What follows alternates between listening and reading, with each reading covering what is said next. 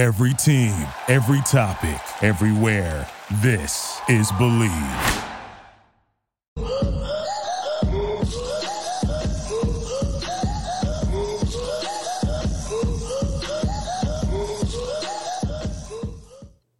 Good evening, Razorback Nation, and we want to welcome you to the one, the only Hog Talk podcast live from the Electrical Supply Guys studios. We are a part of the Believe and Buzz Radio Network. You can hear us on all podcast platforms as well as Buzz 2 and 106.7 in Central Arkansas. So please like, rate, and review our podcast. And I am your host, Porter Hayes of Sports and Culture Arkansas, and alongside me, as always, is Jacob Davis from Arkansas Fight, and all live shows are presented by Arkansas Brewing Company in Ozark, Arkansas, and we are also brought to you Bet Online, and Bet Online is the fastest and easiest way to wager on all your favorite sports contests, events with the first market odds and lines. Bet Online continues to be the top online resources for all your sports information from live in-game betting, props, and futures. So head on over to Bet Online or use your mobile device to join today and make your first sports bet. Use our promo code BLEAV50 to receive your 50% welcome bonus on your first deposit. Bet Online is where the game starts. And speaking of games starting, we are here. It is finally game week. I know it's Sunday, the first day of the week, but we can officially say football is here. For those that are very excited that Vanderbilt, they're praising them on the SEC network. Now they're going 6-6. According to our one and the only Jacob Davis. So, I mean, the Kool-Aid is deep when the Vanderbilt Commodores are going to be bowl eligible after week 0. So, Jacob, other than that, man, how was your weekend? Dude, it was great. Man, it was kind of boring, though, on Saturday football games. I mean, watching the Northwestern Nebraska debacle, that was pretty fun. Oh, that onside kick. Then you saw Illinois. I really feel bad for Scott Frost. The guys lost 21 games by a position or less. No, you can't bad. When you do that onside kick. You can't. I mean, that was you're up at those points. I think it was 28-14 at the time or something of the long lines of that. It wasn't close enough game to do that onside kick, and they got the ball at the 50. I mean, and it ended up costing them the game. So, no, Scott Frost, I don't feel sorry for him one bit, because then he comes back at the end of the game and says, well, our offense needs to be a little bit more creative. Well, your creative play call cost you the game. So I don't really know what you expect after that, and then turn around and you want to pass the buck. So, no. If you're the head coach, you got to take full ownership of that. And then when you're wanting to put your players under the bus or your staff under the bus, I can't ride with that. Yeah, so that was where I kind of found it iffy. Yeah, so like it kind of reminds me a lot of the Brett Bielema era at Arkansas, where you were up so many times in the first half, only for the fourth quarter you lose so many games that I lost count of how many games Brett Bielema actually lost at Arkansas in the second half. But yeah, that's what it kind of reminds me of. But yeah, you don't throw your coordinators under the bus, especially after week 1. Yeah. That's what's ridiculous, and that's in Ireland. It's so refreshing. That's where it's so refreshing in Arkansas to have a head coach that if something goes wrong, he takes ownership of it. Well, and here's another thing. Talking about awkward. How about that ride back from Ireland? You ain't walking from your press box to your hotel room, or you ain't going home. You've got to get on a flight back over the pond. And and knowing with social media how many people's looking at that, your players, your coaches, your staff, your support staff. So yeah, that was funny, but it just brings it back of football is back, it's here, and you know what? I was thinking, we laugh about it, but for Vanderbilt to get that win, I mean, even if it was Hawaii, it's Vanderbilt. So for them to get a win like that, to get celebrated, because we all know after this week that the wins are going to come few and far between. So, yeah. To me, it was incredible, though, that they haven't scored 60 points on a team since in like 40-something years, 50-something years. That's what's crazy, man. And I do know we have quite a few questions going on tonight. I think Porter, what did you put on Twitter and Facebook? I put out, and we could drop them in the comments section if you're watching live. It's just, football's here. What's the thing that you're looking for the most? Like when you watch this game, what's going to stick out to you the most when you watch Arkansas against Cincinnati? Not what you're excited for. Like when you watch the gameplay and you watch this game, what is the first thing that you're going to be anticipating to see the growth or interested in the offense, defense? It could be coaching. It could be anything that does Kendall Briles open up his playbook more and not just go to those whimsical, double reverse passes or whatever, So, drop them in the comments, but we've already got a bunch of comments in the Twitter comments have been going on, and a lot of it saying the offensive line, the pass that's rush. That's understandable, agreeable. The pass rush, of course, we've went over that, the pass rush. Yeah. The first time that Briles has ever seen a starter quarterback again, how is that going to mesh? KJ, getting a lot of KJs, getting a lot of offensive line KJ. Whether or not Kendall Briles is going to ruin every third down drive with a crazy play, just kind of like what I said. So, it really does go to, those concerns. iSports Arkansas says, I'm ready to see how the linebacker group looks and anxious to see how well we rush the quarterback. So it's a lot of the same thing, pass rush, quarterback play, because here's the deal with KJ. His leash when it comes to our expectations of him is going to be shorter because this is his second full year in the system. If he's making those, of course, in the first game, if you underthrow or those things that just with rhythm in a game on play. But I'm talking about throughout the season, those mistakes has got to be eliminated, especially if we're elevating to a 9-10 win season. If we're expecting 9 to 10 to 11 wins this season, you're going to have to play flawless football every game this year. Yeah, and I really, going back and watching his last 6 games last year, his growth from the first part of last year through the final 6 games starting against UAPB, the guy completed like 70% of his passes through 15 touchdowns, and I think only 2 picks, maybe 1 pick.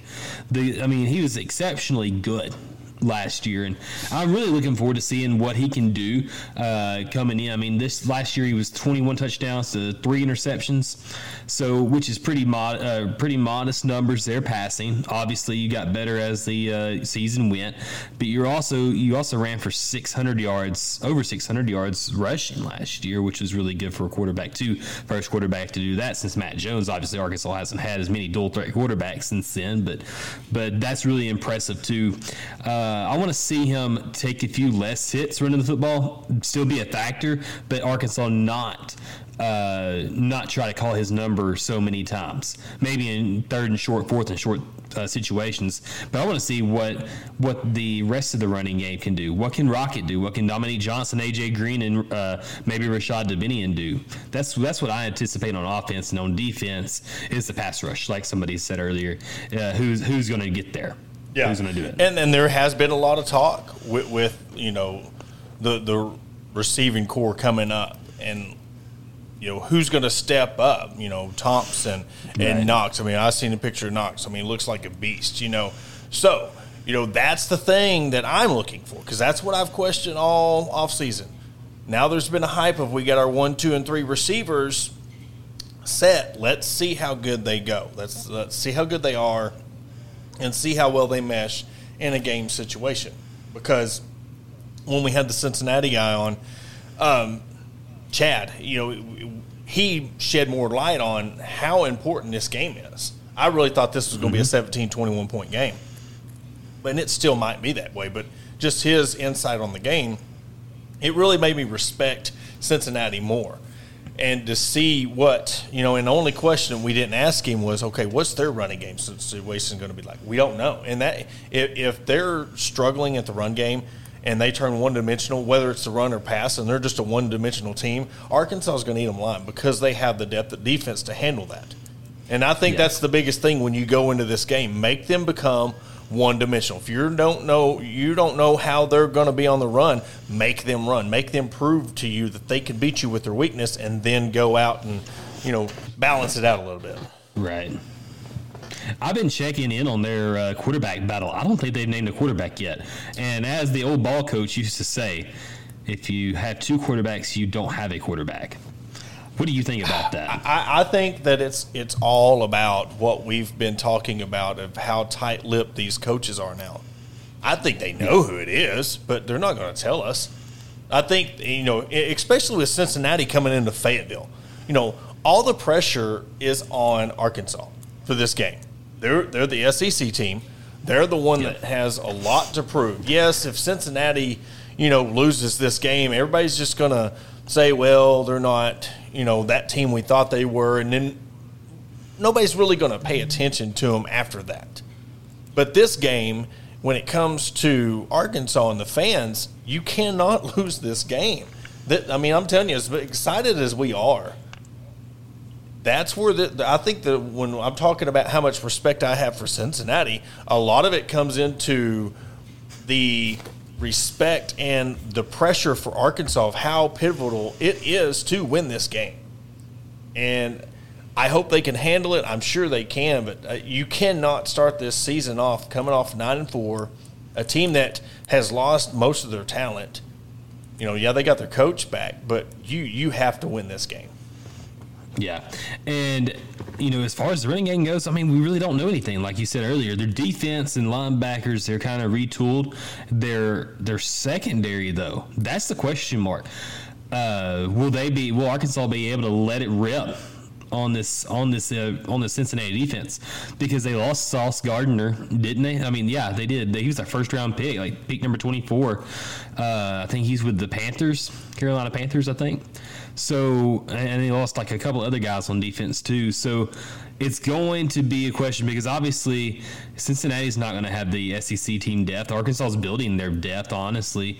This is probably, we've heard it all the way. I've heard a lot of people say inside the program, reporters, beat guys that have said this is the biggest and best this team has looked in a very long time. They look like an SEC team, and you don't just do it overnight. This has not been an overnight fix, as Chad Morris would like to say.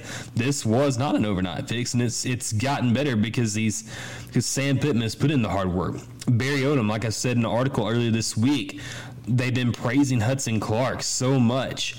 And Barry Odom has a track record at Arkansas of doing and squeezing more talent out of these walk-ons and lowly rated guys that he inherited.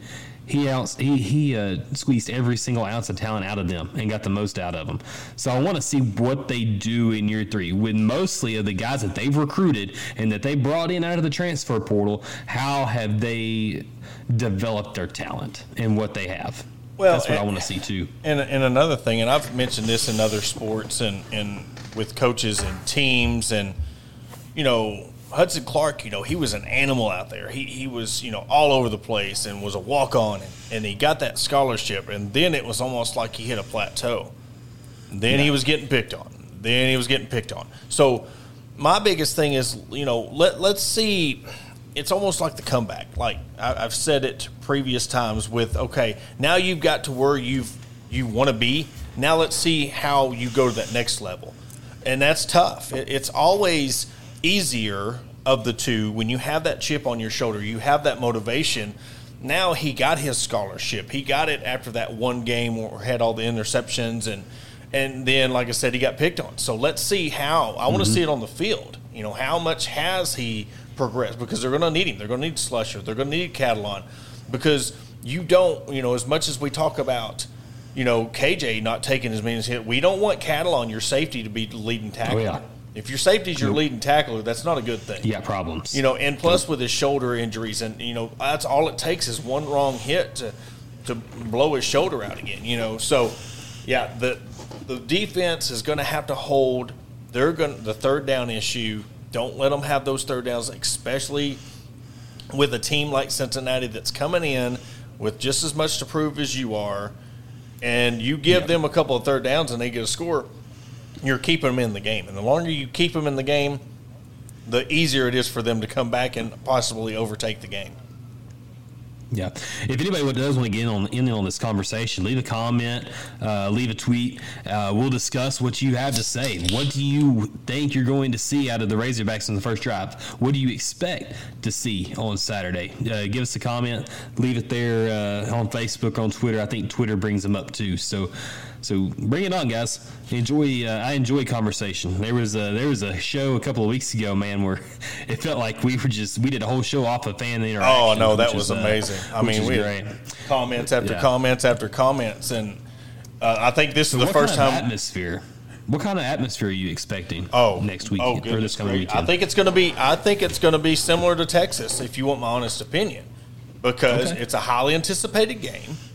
Now, I'm not saying it's going to be better than Texas. I mean, it's hard to beat Texas, just the atmosphere. But you got SEC Network coming back. First game, I mean, we've been chomping at the bit for football. Now you're getting it. You're getting a top 25 matchup.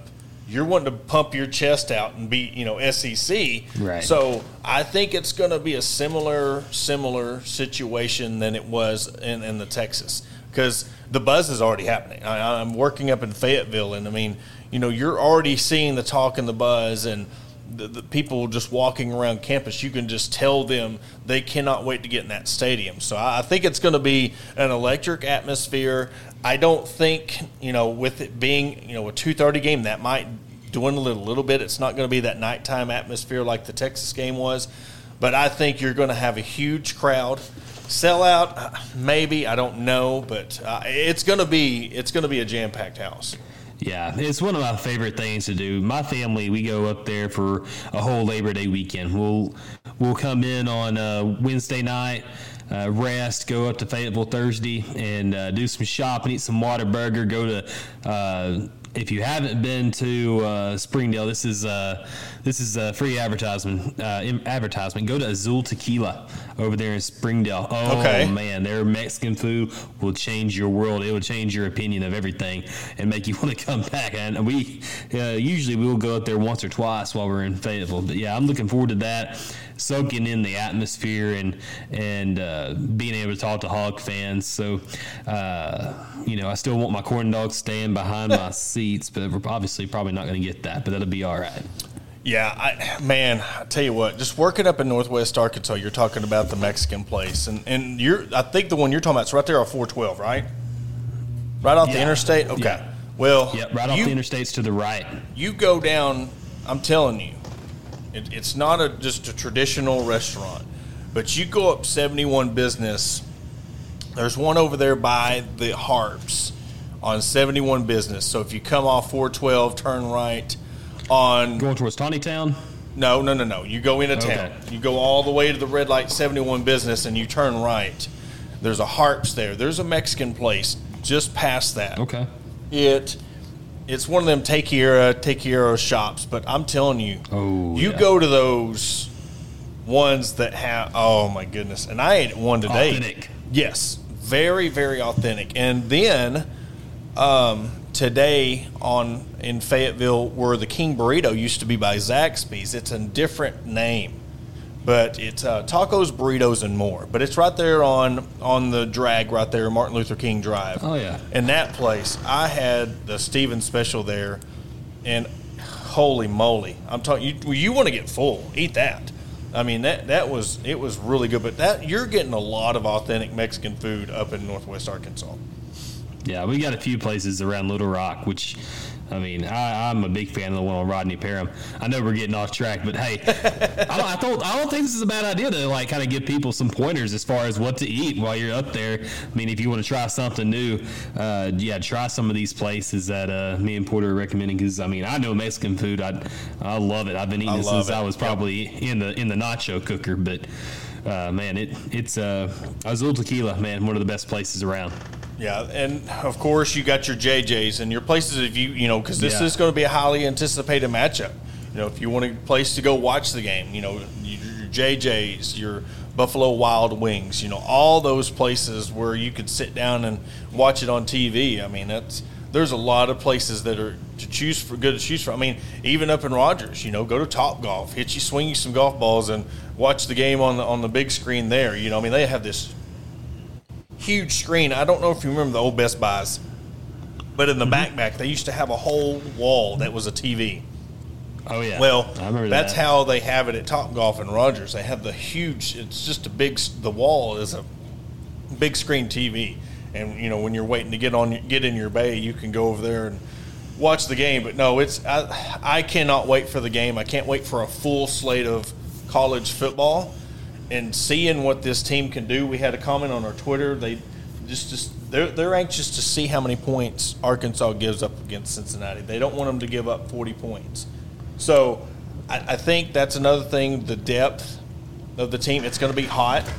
How does this heat affect them? How does this really, the transition of you're not practicing against your own team anymore. You're playing a full-fledged game. So there's going to be a lot of questions when it comes to this game. But do I really think in the grand scheme that Arkansas is going to lose this game? No. I think at least a 14-point game. I just don't think that with how deep Arkansas is and how talented they are, with their defense coming back, and you got Catalon coming back, you've got Sanders, you got Poole, Catalon, your front line. I just think that they're going to be poised to make a deep, make Cincinnati.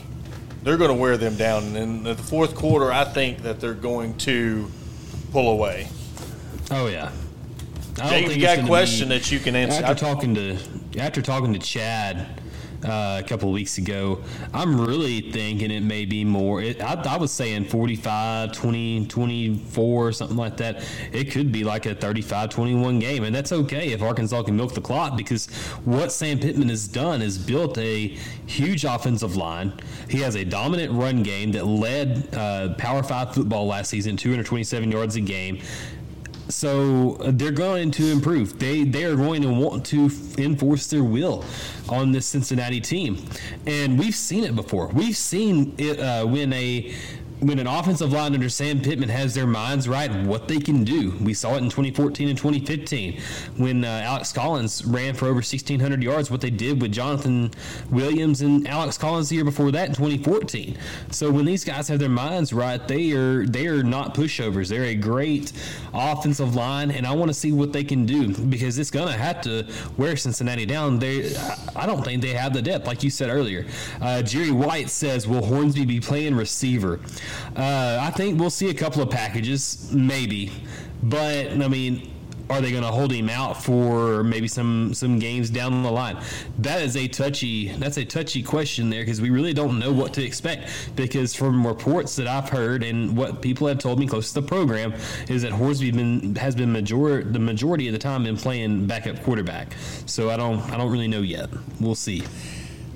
It's tough because when you're looking at an SEC team, you're saying that, and I'm not saying that, Hornsby's a starter, or if you got two quarterbacks and you have no quarterback at all. But with KJ being a running first quarterback, it scares me, because at any point in time, he could go down. He could take a hit. He could take a cut. And I know the same goes if you're a pocket passer and you're more of a passer. You can take a blindside hit. But I'm just saying, in the grand scheme of it, with KJ being a running quarterback and you're playing in the SEC, you're playing Cincinnati. They're salty. I just think when you have the situation, you don't have – okay, if you had a legit other backup as good as Hornsby, maybe you try to put him at receiver. Yeah. But I don't think you can gamble – putting him at receiver just because it's very, very, very important he gets those reps. And if you're taking second-team reps away from him and putting him at receiver, I think you can't afford to do that. And that's where this Hornsby playing receiver, I don't think so, because you've got your three slot guy or your three receivers and you've got your tight end set. They might bring him in as a decoy. I could see them running him in a slot on like a quarterback draw just to get that linebacker to like I said, a decoy to cheat over on Hornsby or put him on the right side, and then you run a quarterback draw or quarterback, or, kind of like a sweep or something around the left side, opposite like of a decoy. Yes, that would be the situation. But as in throwing to him now, I mean, you never know. I mean, they might have a decoy where you think he is a decoy, and then he catches the ball. Yeah. Jerry kind of says the same thing as what I'm thinking. He says, I think it's a bad thing if Hornsby plays wide receiver this game. I think that would mean our wide receiver depth is too good. I think that would mean our wide receiver depth is too good. Okay, I guess I was misreading it. I would bet they may have a couple of special plays for him to be in there, but more than 5 snaps with him at wide receiver isn't a good look in my eyes, and because of how good these wide receivers are supposed to be. Because you think about it, you can keep Hornsby there. We've heard good things out of guys like Jaden Wilson, who's a sophomore receiver. We've heard about Isaiah Satania. We've heard about McAdoo. You've got Jaden Hazelwood. You've got Matt Landers. You've got Trey Knox at tight end. I'm trying to think of a couple others. Warren Thompson. Yep. I think that's 6 legit receivers and a tight end. You usually only take 7 to 8 wide receivers on the road anyway. So somebody will end up emerging, and I don't think you give Malik Hornsby a shot, to be honest with you. Dala DP says Tyrus Washington. Sorry, buddy. There we are. Tyrus Washington. He's the freshman tight end out of Georgia that they got. He's 6'4", like 245 pounds. Good-looking kid, man, and he's been making some plays in practice. But, I mean, as you know, he's not had any kind of SEC game experience or any kind of game experience at all in college. So he's a big question mark as far as maybe getting early playing time. But you've got roles for most of all your wide receivers. So I think Arkansas is in a good spot not to have to use Malik Hornsby. But back in the spring, you didn't know what you had. Now in fall camp and throughout the summer, you've got it, I think. And to go back to Jerry's point, too, this is still Cincinnati. This is not a conference game. You do not want to put a package in. You don't want to use him when you don't have to if it's going to tip your hand of what you've got. You don't want any film on, especially in a game like this where I think you should not handily win, but you should win. And if you put him in, you're automatically tipping your hat of how you're going to use him. Okay, if he's at the left side and they send him in motion, they might do a read option play with him or anything that can give a defense, especially how many freaking assistants and whatever they got, reserve assistants and alternates, and you got a whole room of an analyst that can sit there and break down everything he's doing. So, and with the computers, and you can sit there and type up any kind of formula on how they run their sets. So, anything that, unless he is just for sure going to be a wide receiver, I would not even think about putting him in this game because you've got South Carolina coming up next. And, that's an SEC opponent. So, you don't want to do anything that, and I think in general, unless you don't have any other options, I think you need to use him at quarterback. Run some packages for him on a third down when KJ needs a rest, or if there's a series where you trust him to run your offense for a series, or in the fourth quarter if you got the game in hand, bring him in. But I just don't think that when you're an SEC team and you're putting your quarterback at receiver and he's not like a Randall Cobb type-esque player, like an All-American type player, I think that makes your team look more negative than it does positive. Yeah. Zach Hall says, cannot wait to head up to the Hill Saturday. He's a great guy. I love Zach and what he does for the Storm Tracker stuff. If you aren't looking at his page, you need to go to it, man. He puts some really cool stuff, especially during tornado season. But back to your point, though, Porter, Malik Hornsby, he could be the future at the quarterback position at Arkansas. I mean, he is the future. He's the backup quarterback. He's very talented, can run, probably 10 times faster than I ever could dream of running. I mean, the guy's got a pretty good elite arm. He may have to work on his accuracy a little bit. But from what Sam Pittman has said during the lead up to this season is that Malik's been pretty accurate, KJ's been pretty accurate, and Cade Fortin's been putting up a fight to transfer out of South Florida. So you've obviously got 3 pretty good quarterbacks, guys that have experience at the Power 5 level. You haven't had this kind of depth at the at the quarterback position. Now, I'm not saying that this is Ryan Mallett, the Tyler Wilson kind of depth, but you do have the depth there that you could be dangerous, especially with his legs. Is Malik Hornsby? I think he could be a problem, especially in the future. Well, the talent's there. I mean, let's be, let's give Hornsby his praise. The talent's there. Or if he would have come to you wanting to transfer out, they would have kind of been like, okay, let's go get somebody in the portal to back up KJ. They respect his talent. So, I mean, in a sense, if you want to put back up Tyler Wilson to Ryan Mallett or however you want to filter that in, I mean, you could compare talent, but we have not seen enough of him on the field. We've seen what his legs can do. But we can't put that 1-2 combo in any kind of situation because there's not been any kind of passing really experience for us to really say that they can compete and be a top 2 duo. But I mean, but with KJ, it's his team, and I think he's gonna be more balanced this year because he's gonna have more people that he knows he can throw to. Look. I mean, I know that I've said this guy's name so many times, but I want to make it a point that this guy, as much as we talk about players when things go south, I keep on bringing up Trey Knox's name because he could have easily transferred out.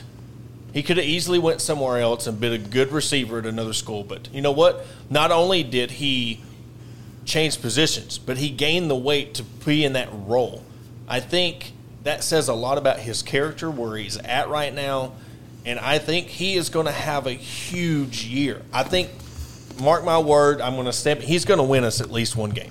He's going to have a game-winning drive catch. He's going to have a game-winning, not a game-winning catch, but here he's going to have a 3rd down, 4th down conversion that's going to set us up for a field goal to win it.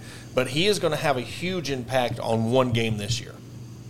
Yeah, and I mean, it shows that he's bought into what Sam Pittman is trying to sell. Like, that's a good teammate, a good team player, and a guy that wants to win, a guy that will do what's best for the team. And I mean, we've seen like Yelda Froho, who had to step in at offensive tackle. I mean, or offensive guard and play, and he ended up getting drafted in the pros. Like, guys that are team players that want to be drafted, that want to make it to the next level, that want what's best for their team. And Trey Knox, he obviously has the ball skills because we saw it as a freshman. But I want to see what he can do completely bought in with a changed body, because he really broke out last year, albeit he only had 180 yards and a touchdown. But most of that was in the final 5 games when he absolutely went to that new role. So the guy can he block in the run game, and can he catch crucial first downs or crucial catches on 3rd down to continue drives on? That's a good point, Porter. And I think we'll be able to see that week 1. I think he'll be a matchup, not a nightmare, but a mismatch for linebackers at Cincinnati. Yeah, but we're up against a break. So after our break, we're going to continue talking about this conversation. Keep the comments rolling, but we're also going to talk about the SEC predictions that I kind of want to razz Jacob about, and Vandy going 6-6. If you've not heard the shot around the world of Vandy going 6-6 in SEC play, but we will also touch on volleyball and soccer's huge weekend, especially the volleyball's win over 8th-ranked Washington in Barnhill, and then, of course, the soccer team played Arkansas State today. We will recap both games after the break. Shelby Taylor Trucking serves all your timberland needs in South Central Arkansas. With over 50 years in the industry, Shelby Taylor Trucking has established themselves as trustworthy leaders in the industry. From planting to harvesting to hauling your timber, Shelby Taylor Trucking is ready to serve you. Follow them on all social media platforms at Shelby Taylor Trucking. Learn more by visiting their website at staylortrucking.com. That's staylortrucking.com. If you want the best service and prices in Northwest Arkansas and Southwest Missouri for all your plumbing and electrical needs, then look no further than Corey Hyman, the plumbing electrical supply guy. Corey is in full steam ahead and providing the best electrical, plumbing, and septic supply service around. So call Corey at 479-301-8220 or email him at chindman, that's HINDMAN, at andersonp.com. Again, that is 479-301-8220.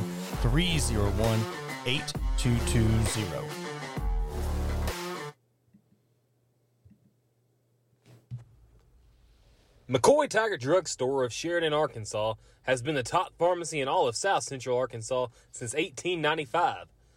They were also the 2020 Good Neighbor Pharmacy of the Year. They not only fix you up with your prescription with timely and friendly service, but also an elite gift shop. All your OTC needs, baby and wedding registries, tuxedo rentals, and much more. They are located at 821 North Rock Street in Sheridan. Give them a call today at 870-942-5121. And we want to welcome you back to the Hog Talk podcast. Well, again, thank you to all of our sponsors who make this possible. And Jacob, we'll get right into it, man.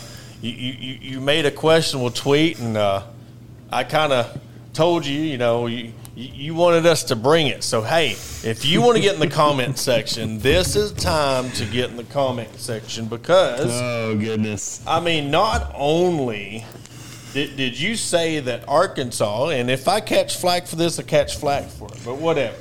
Not only is Arkansas going to win the national championship, they are going 12-0. I think this is what you put. 12-0. 11-1. 11-1. Okay, 11-1 and 7 in conference. And your loss is to Mississippi State. Mississippi State. Listen, Linda. Listen. Okay. Okay. So explain yourself on this. Okay. So Arkansas is known for losing a game that you just completely don't expect them to lose. Now I was surprised when I had Mississippi State at 6-6 and 2-6 when I made this prediction. Because this is really cool. So it's like schedule predictor, and you can go on there and pick games for each week, and it calculates what you have, the SEC records for all the teams. So I picked them to lose to Mississippi State, and I've said this on the pod before. Because you go to Starkville. Starkville's a hard place to win at anyways. You got the Cowbells, and Mississippi State's usually good year 3. My collegiate's usually good year 3 at a school. Usually has a history of winning 10 games. I have them at 6-6 for whatever awful reason that I don't think I was thinking. But yeah, Arkansas, I think they beat Alabama, they beat A&M, they beat BYU on the road because I don't think they're losing to BYU. I'm sorry, I may be proven wrong, but I don't think they're losing to BYU. I don't think they lose to Ole Miss because I think Ole Miss is kind of getting a little bit of love that I think they don't really deserve. They've got a lot of transfers coming in, and could this backfire in Lane Kiffin's face? And I love Lane Kiffin. I'm a Lane Kiffin supporter. You know that. All of Razorback Nation knows that because I really wanted him as head coach before they ended up signing Sam Pittman. I'll keep on going. I think they beat Liberty. I think they beat LSU at home because all these games are at home, and then they go and just smash Missouri into the ground, who I have finishing 3-9, 0-8 because I don't like them. They stink. They smell. They're just weird. So, yeah, they don't smell like corn dogs, but they're kind of weird. They're just a lot of weird people, and their coach is weird too. This is where I'm going to catch you off guard, and this is where I'm going to catch you off guard. This is the same guy that one day prior, Desmond Howard puts out his top 4. Texas A&M, Pittsburgh, Baylor, and Michigan. And you say, bro. Well, now today, one day later, I'm saying, bro. Because Vandy is 6-6 after their thrilling win over Hawaii. Oh, dude, it was great, man. Mike Wright, he's the deal. You got Carolina going 5-7, 2-6 overall, which I'll swap them for Missouri. They go 0-8 in conference. I will never give them a conference win. And we'll talk with Spurs Up. We're going to have Spurs Up show on the Carolina week, and we're going to announce who we got next week because at the end of the show we do have a big announcement to make when it comes to our show. But I just could not get over, the which I love the love you have for the Hogs. I think that's what we love about having you on the show is absolutely they're gonna win all the games and they're gonna never lose, never yield, But that's I right. mean, it's just, man, Vandy 6-6. But you got Florida going 4-8. in overall in 2-6 conference. Ole Miss 3-5, Mississippi State 2-6, and you've got Auburn. Jake Crane, if you are listening, this is for you. He's got your beloved Auburn Tigers going 4-8 and 1-7, one conference win, and I don't know who you've got that with. Missouri. Okay. Yeah, because I hate Missouri. I don't like to pick Missouri. And that's fine. But no, all is fun, and I think what we were talking about before, the break and before we come on air is, like sometimes we do these for fun. We do these for interaction because in reality, we're not the ESPN guys. We're not the Fox guys. We're not the SEC network guys. We're two guys doing a podcast. We want to have fun. I think there was one time last year, I think it was either last year or the year before last, we were doing predictions, and I had Arkansas beating Florida by 90. And how I'd put my prediction in, I didn't even mean to, but that's how I got posted. And oh my goodness, I mean, everybody's like, I like Porter's thinking, they're going to beat Florida by 90. Yeah, 6-3-7 or something like that. But yeah, I remember that. So we can razz each other about it and be like, okay, but some of these people, they were taking it too seriously. But that's what it is. You're going to get that, it's and we're going to love it. Because guess what? Here's the thing. What you're going to have to realize, you're going to forget about this weeks down the road. But guess what? When Vanderbilt ends up going 3-9 or 2-9 or 1-10. You're gonna be forgetting about it. You're gonna have a nice, lovely dinner with the wife, and then yep. And you're gonna get all these texts that remind you, because we have screenshots now, and we have things where we can remember the good old days and the moments where we can say, "You remember that time when Jacob said Vanderbilt was going 6-6?" And this is the flip side. He said that he's working to have the best. They're going to be the best, yes. And I think that's why I'm giving you so much. They need to be 12-0. I think that's what I meant to say. How dare you have them 6-6? Because according to their coach, they're going to have the best program in the country. So they should be 12. He didn't say win, though. He didn't say win. Now, okay. And this is where I want to ask you a serious question. Okay. Do you honestly think Kentucky can beat Georgia? I think so. I'm starting to buy kind of some stock into what Will Levis is doing. I think he has a pretty good arm. I think he's pretty talented. And I went back and watched some highlights, which is obviously the good things from last season. Dude has some wheels too.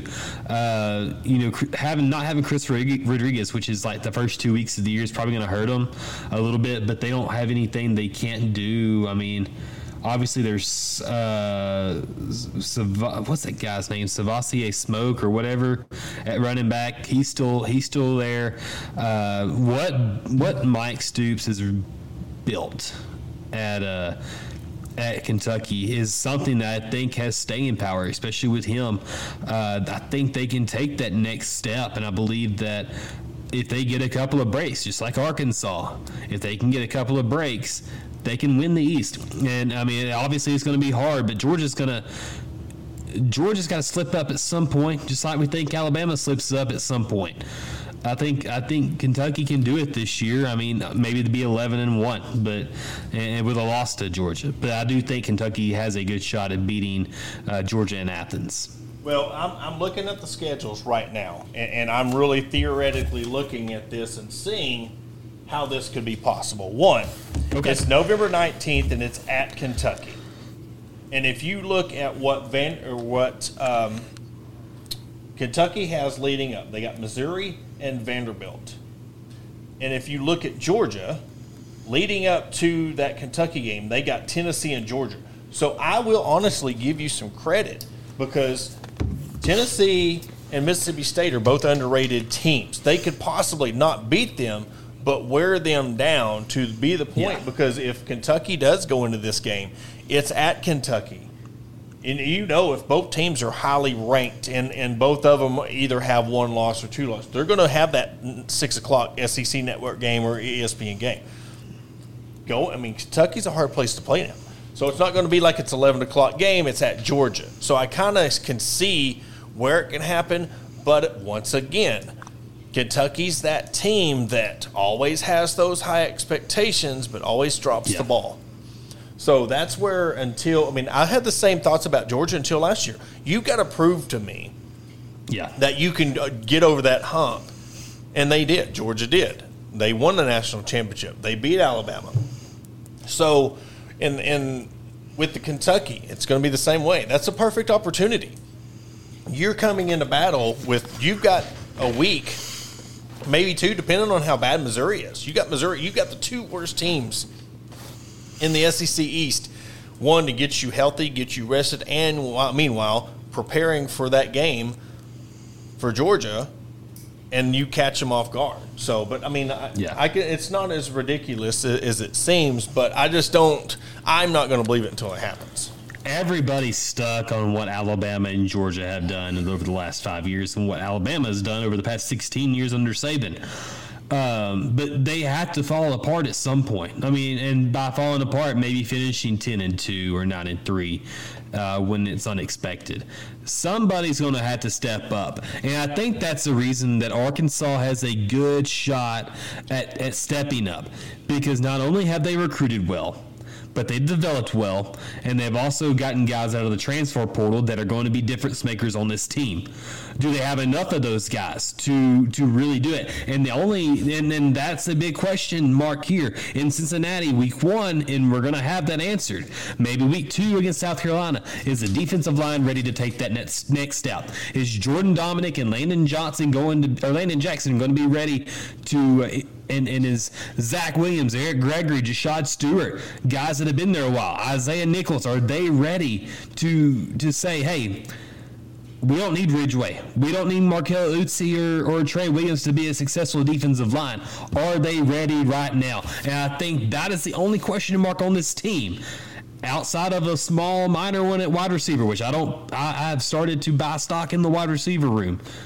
Is Arkansas's chance going to be held on the defensive line? And I say, heck yes. I know it will. If they can get a pass rush against South Carolina and show it against Texas A&M, Arkansas can make a run. I don't know how big of a run, but I think they can make a run. It's going to take, and this is when it comes down to, if you really want to go off your prediction and you want to go 11-1, for this team to go 11-1, you better have a solid locker room. You better have that team a destiny. Like, you need to have those things go your way that normally don't. You date back to the Clemson team in 18, the LSU team in 19, the Alabama team in 20, and you look at the team last year, Georgia last year. You look at those teams, and they were teams of destiny. Like, everything was going so right for that team. They were juggernauts. They were just the best team in all of college football. And that's what – and I'm not saying, Arkansas is going to necessarily win the national championship, but I'm telling you, KJ Jefferson needs to put this team on his back and tell them, this is why I came back. I come back for this reason because I want to win. I need y'all to help me get there. I can't do this alone. I need you to help me. Jalen Catalon, the same way on that defensive side. I could be a pro right now. I need you to come help me. Let's be brothers, band of brothers, because I'm telling you, that's what wins national championships. That's what gets you to beat teams like Bama, and that's what's going to get you to 11-1. You take it game by game, but you get those dogs. I know we use the terms dogs, but you need to get those guys that are not just dogs on the field. They need to be dogs in the locker room. Because if you get that, this team can be untouchable. I'm not saying they're going to win every game, but they could be untouchable in the fact that they're going to give it their all. And they're already competing with Alabama. They're already competing with them. They beat A&M. They got beat by Ole Miss, but it was a close shootout game. They don't have Matt Corral this year. We've got KJ. We've got all our people. The only person really when it comes to what we are missing on this year's team is Burks. But if we've got 3 guys compared to the one that we could count on last year, I will take 3. Say, let's just put Burks at a 5-star. I would take 3 4-stars, 3 stars over that 1 5-star because you can move it out. You can spread it out. Yep. When he's sitting on the bench, you've got another guy. If he gets hurt, you've got somebody to go to. So I know I got on my soapbox a little bit and kind of preached, had a little Eddie from Clarksville moment. But, that's what it's going to take, because I've watched college football for a long time, and it was weird. As much as I don't even want to admit this, it was the Ohio State when they had that team of destiny, and they had the guys in the locker room saying, look, this is why I came here. I want to win a national championship. Help me go do it. And, you need that. Yeah, they were destined that year because they was it JT whatever his name was. Oh, Barrett. They had Barrett and Cardell Jones. Yeah, Cardell Jones. Yep. And Ezekiel Elliott and all those guys, man. That was a very, very good team, a team that surprised a lot of people by beating Alabama in that first college football playoff game. That was wild. But, man, there's so many things that you think about it in Razorback history. I go back, and I think I've said this a couple of times on this show, where this team resembles a lot of the Petrino team in 2010, because we knew what we had coming back. You had a very good quarterback coming back. You had a very good run game returning. You had all your offensive linemen returning. You had a pretty feisty defense that showed up late in the 2009 season, and then you had a pretty good special teams from 2009, all returning. You look at this team this year, you got your quarterback back, you've got 3 really good running backs, you've got a wide receiver core that is unproven at this point at this school, but they've had pretty good careers elsewhere. And then you have your defense coming back that's improved every single year since Barry Oden's been on campus. And then you have Cam Little, who's just a really good kicker, and you have Reed Bauer at punter. You have a complete team if you look at it up and down. So this team is really similar to the 2010 team. You'll catch that in an article I'm writing this week for Saturday Down South, that this team is so close, so similar to that 2010 team that makes me sick just thinking about it. And you look back at that 2010 team and that 2010 season and how close you were against Auburn, which was the team of destiny who became Newton that year. You were that close to potentially playing for SEC championship, stomping South Carolina in the throat, and then going and playing in the SEC champion or the BCS championship against Oregon that season. So, man, revision history. But yeah, well, if it's going to be a team, like if we're talking about like the potential of this team, I know we want to sit here and just say that 11-1 is outlandish, but if this team if it was going to happen to any team, this would be the year that it would happen. You got transfer portal players coming in that have proven. You're getting them from LSU and Georgia, them top tier teams that have played on national championship teams with Georgia and Alabama. Got guys from LSU coming in. You've got KJ back. You got your key running backs back. You got some receivers that you can throw to. Biggest thing is you got your head coaches back. You got both coordinators and your head coach back. You got guys, especially when it comes to, you've got a guy on your defense and your offense in Catalon and KJ that if things are not going according to plan, kind of like Chad said with Cincinnati, and another point that I'll make is it's not, when it comes to a championship team, let's see how they do when things don't go their way. When they're forced to play outside their comfort zone and still win. Get those grimy wins. That's happened to every team. They've had a grimy win or a game that they should have lost, and they ended up getting a break and kicking a field goal or getting – you thought the guy was going to intercept it, and they miss it, and then you run into the end zone. There's going to be games like that. It's happened to every single team, even the teams like LSU and Georgia and Clemson and – Alabama, they've had those games where they've even lost games and end up winning national championships. So, it's not too far-fetched, but I want to see where this team's at before I start really, just because of the disappointment, and seeing where they're at. But, man, I'm telling you, as pumped up as we are right now, could you imagine how pumped up this place is going to be if both teams are 4-0 and Bama comes to town? Oh, man. Oh man, it's gonna be Texas on steroids. About that last week, man. I got flack. I have been receiving flack all week, being a sunshine pumper. But man, I'm just having fun with it, man. This Arkansas. Look, you think about with the whole deal with Texas.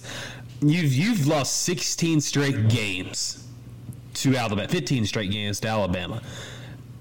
This could be the year that you do it. It's at home. You've got You've got an actual proven coach there and a proven roster that showed what they could do last year against them. Then you get them at home. And I know Alabama, they had to rebuild last year. You know, they've got something to prove because they got to the playoffs, but you know they were rebuilding. You know, you've got Henry To'oTo'o, you've got not Jalen Hurts, I'm sorry, Bryce Young, and so many other good players at Alabama coming back. You've always got 5 stars on top of 5 stars on top of 5 stars there at Bama. But is this the year that Arkansas figures out how to get it done? We saw it happen last year when Texas A&M beat them.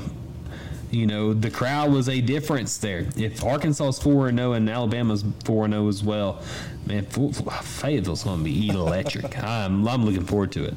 Well, let's switch gears because over the weekend we had 2 programs have very good weekends, especially I want to start off with the volleyball program.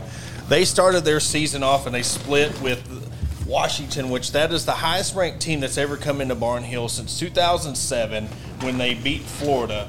So for them, you know, Jason Watson and we're talking about depth and people coming back. You got Taylor Head, Jill Gillian, you know, Maggie Cartwright, all these key pieces that have come back. And for them to take down a team like Washington when, you know, Coach Watson was kind of afraid that they hadn't had enough preparation for this team. And you know what? This is a thing that I want to point out, that they play their games on Friday nights and Saturdays. So you're trying to compete with high school football, college football, and you still get electric enough a crowd that propels you to beat Washington. I'm giving the Arkansas volleyball team my team of the week because, you know, that's a huge win. They're one of them programs that has set the foundation, but, you know, they missed the NCAA tournament last year, and you come in and your first game, your first opponent, it's not a cupcake. You're playing the 8th-ranked team in the nation. I know they won 3, and it wasn't like they took them to a 5th set and grinded it out. They beat them in 4 sets, 3-1 on Friday, and then, you know, the next night, you know, it didn't go too well for them. They lost 3-1 to Washington, but to split against a program like Washington is huge for them. Big shout out to Jason Watson and his team for coming away with that win. Gracie Ryan, I mean, break down some stats. Had head hog out there too. Yeah, and that's the thing, you know, that is another thing we talk about, that if Sam Pittman is showing these other programs love, what is he showing his own program? What is he saying to his own team, you know? And for them to come out and just to beat them, you know, it was just he was so proud of his team for them pulling out that win. So I really want to give them mad props. And then the soccer team played in-state, Arkansas State, and I actually got to attend this game for the first half, and I'll tell you what, this was my first. Now, I've watched on TV and covered the team for a couple of years now, but I've never really got to attend a game. And I got to go to my first game today, and I'll tell you what, there was a sellout crowd today. I posted a picture of it. It was Sunday. It was hot, right dead afternoon, 1 o'clock, and they filled the stands. They were getting pumped. Arkansas State is not they're a scrappy team. And I'll tell you what, you want to talk about physical and scrappy and chirping, and that is not a game for the weak. I mean, you're going up and you're jumping with them, trying to headbutt that ball and get a play, elbows in the back. I mean, and it's a very physical game. It's more physical than you can think. And watching it live and watching what Colby Hell and this team, Jacob, I mean, this team is a top 10 team, and they've got 3 freshman starters on this team. They got another one that doesn't start. Her name's Ansley Erzin, but she is a track star from Des Moines, Iowa, and I'm telling you what, she's everything is advertised. I watched her just sprint down the field, and just her speed alone it's insane. Then this is what it says about what Coach Hell's done for his program. You got a different Podojil playing. You got Ellie, which is Anna's little sister. You got Mackenzie Mollum, which Taylor's little sister is playing. And then you've got I think there was 3. I can't remember what the third one where Ava Tankersley, her sister, played on the team. So you've got kids that are coming, and their sisters are coming playing. And it's just amazing to see this team play live, how disciplined they are, how together, and not everything's coming together. And I think even though they won 4-1 today, I think there was still some things that Coach Hale wants to see on tape, on film. They were getting, giving too much space to Arkansas State, letting them into the game. And, I mean, they got a shot at the end to prevent the shutout. But, guys, I'm telling you right now, I've preached this for 3-4 years now. If you're not into the women's programs at Arkansas, you need to, because you're going to get your money's worth, because you're paying a high school. It's cheaper to get into an Arkansas women's program game than it is to go watch a high school game. And you're getting D1, the best talent in the country with your soccer program. You're getting D1 national top program with your softball, with the number 1 recruiting class in the nation. Your volleyball team just beat the 8th ranked team in the nation. You've got your gymnastics team coming up, not to even mention the women's basketball program, the golf team. Then you go to your king of the women's programs, the track and field program. So I think that what we've preached with this football team and the success, it filters out. You see what Sam Pittman's doing. He's going to the volleyball games. He's going to the softball games. He's going to go to the soccer games. I mean, they're going to go to all these programs and all these games, and it's very exciting. And I think we are breaking attendance programs. So I can no longer say, hey, more fans need to get there. Well, yeah, we can always expect more fans to get there. But, again, I want to applaud the fans who show up to these games at 1 o'clock in the afternoon. First game of the season, there's 1,500 people at these games. The 3,000 that will go to a softball game. The 1,000, 1,500 that shows up for the volleyball game. Because you know what? 3-4 years ago, there was 300-400. There was 50. There was maybe 100 in the stands. Now we're breaking the 1,000 barrier mark, 3,000 barrier mark. So tip my hat to the fans. This is the best fan base in the nation. And I know I say that. I don't say it to Sunshine Pump. This is the best fans in the country, and you're proving it by going and supporting every single program at the University of Arkansas. Yeah, and it's really good when they're all good too. And it's not just supporting them, you're supporting good teams, kids that work their butts off each day. And I mean, I can appreciate that, and I love spending my money on things that people are passionate about, and one thing is they're passionate about winning up there in Fayetteville right now. You've got your check, and I think we've said it over and over again. I know we're getting close to signing off, but man, we are blessed to have a guy, Hunter Yurchek, who keeps everybody accountable, who has built such a tight-knit family up there around the athletic department. Arkansas is lucky to have him. Arkansas is lucky to have all their coaches and all their players. I think we've preached that for the longest time. A successful fall season. I think we've preached that for the longest time. We knew. Oh, yeah. We didn't wait till the success got here to where we were like, no. we seen what was coming. I think a lot of people seen what Hunter Yurchek was doing. Every coach, Courtney Deifel, speaking of the women's program, got a contract extension. Yep. She will be here through 2030. And you know what? It's like this was in the works for the longest time. Just because it's happening right now, that shows you that if you have success, Colby Hale got an extension, win 3 back-to-back SEC championships. Courtney Deifel, back-to-back SEC championships. You're getting their coaches paid. You're getting your coordinators paid, along with your head coaches paid. And there's in the works what I've kind of heard, rumor mill, maybe it's nothing finalized yet, but they're looking at making a joint facility for the softball and the soccer program. So more to come on that. I've heard rumblings of it, but I'm just telling you that Hunter Yurchek has blown me away on he will sit there at a soccer or softball game instead of being at the baseball field during LSU week. He's done so many things that have proven to me that he's there for all the programs. He's on social media promoting it, but he's also at the stadium. But with that said, we do have a huge announcement. We've done this in the past during football season, but we've never done it in a live broadcast like we have since we've been with the wonderful people at StreamYard.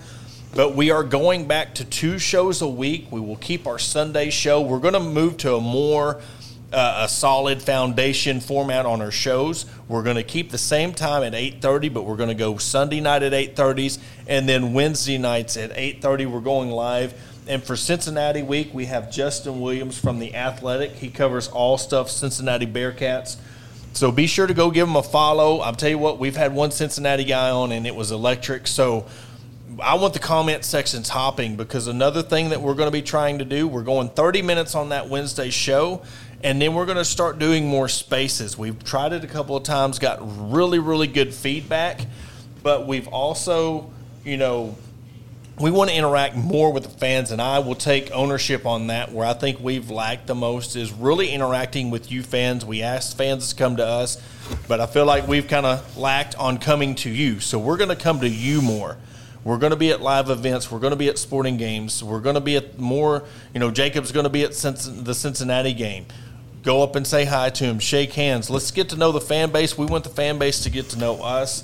And on top of that, with everything, we want this season to be, the best season for the Hogs, and we want it to be the best for us. But I think having that Wednesday show is going to be huge for us. Like I said, 30 minutes, and we will we're going to try to bring in the best guests we can. We got, like I said, for Cincinnati, we got Justin Williams, Athletic. We got the top podcaster in the state of South Carolina, the Spurs Up show coming up for South Carolina week. And you know what? If you look at my background, that's going to be a very interesting week. He does not know about my background. So try to keep that a secret for him. I really want to surprise him to add that little extra knife as we're going to beat the crap out of South Carolina. And I get to show him my beautiful background here in the Heineman, the Electrical Guy Studios. Yeah, man, it's been a good show again tonight, Porter. Man, I'm looking forward to what this week brings. It's going to be a very busy week, especially with Arkansas fight. I mean, we're going to be shelling out some content as far as football goes. And, man, it's the best time of the year, the best 3 months there is. And, man, goodness, I'm glad football's back. And I'm absolutely glad Razorback football's back.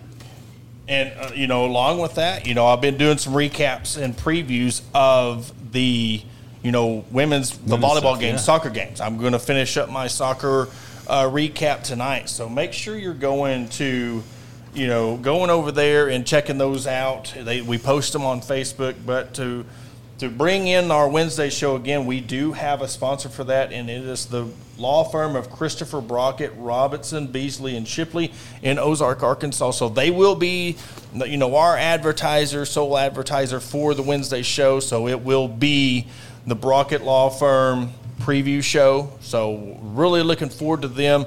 Christopher Brockett, who they're part of the Arkansas Brewing Company, wants to, bring in his law firm to be another advertiser. So along with who's our live show for the Sunday show, he's going to be a part of the Wednesday show as well. So that means to us that we're doing a pretty decent job. So hopefully that means this Wednesday show is going to be a good one too. And so that will do it for another episode of the Hog Talk podcast. Again, we are brought to you by Bet Online, Believe Network, and the Buzz Radio Network. Jacob, if you want to do a Spaces, let's see what we got. If you got time, we'll jump over there, and we'll, if not, we'll catch you on Wednesday. I don't think I have time tonight, but we'll catch it. We'll definitely get it Wednesday next time, man. That sounds good. Yes, all right, guys, go Hogs.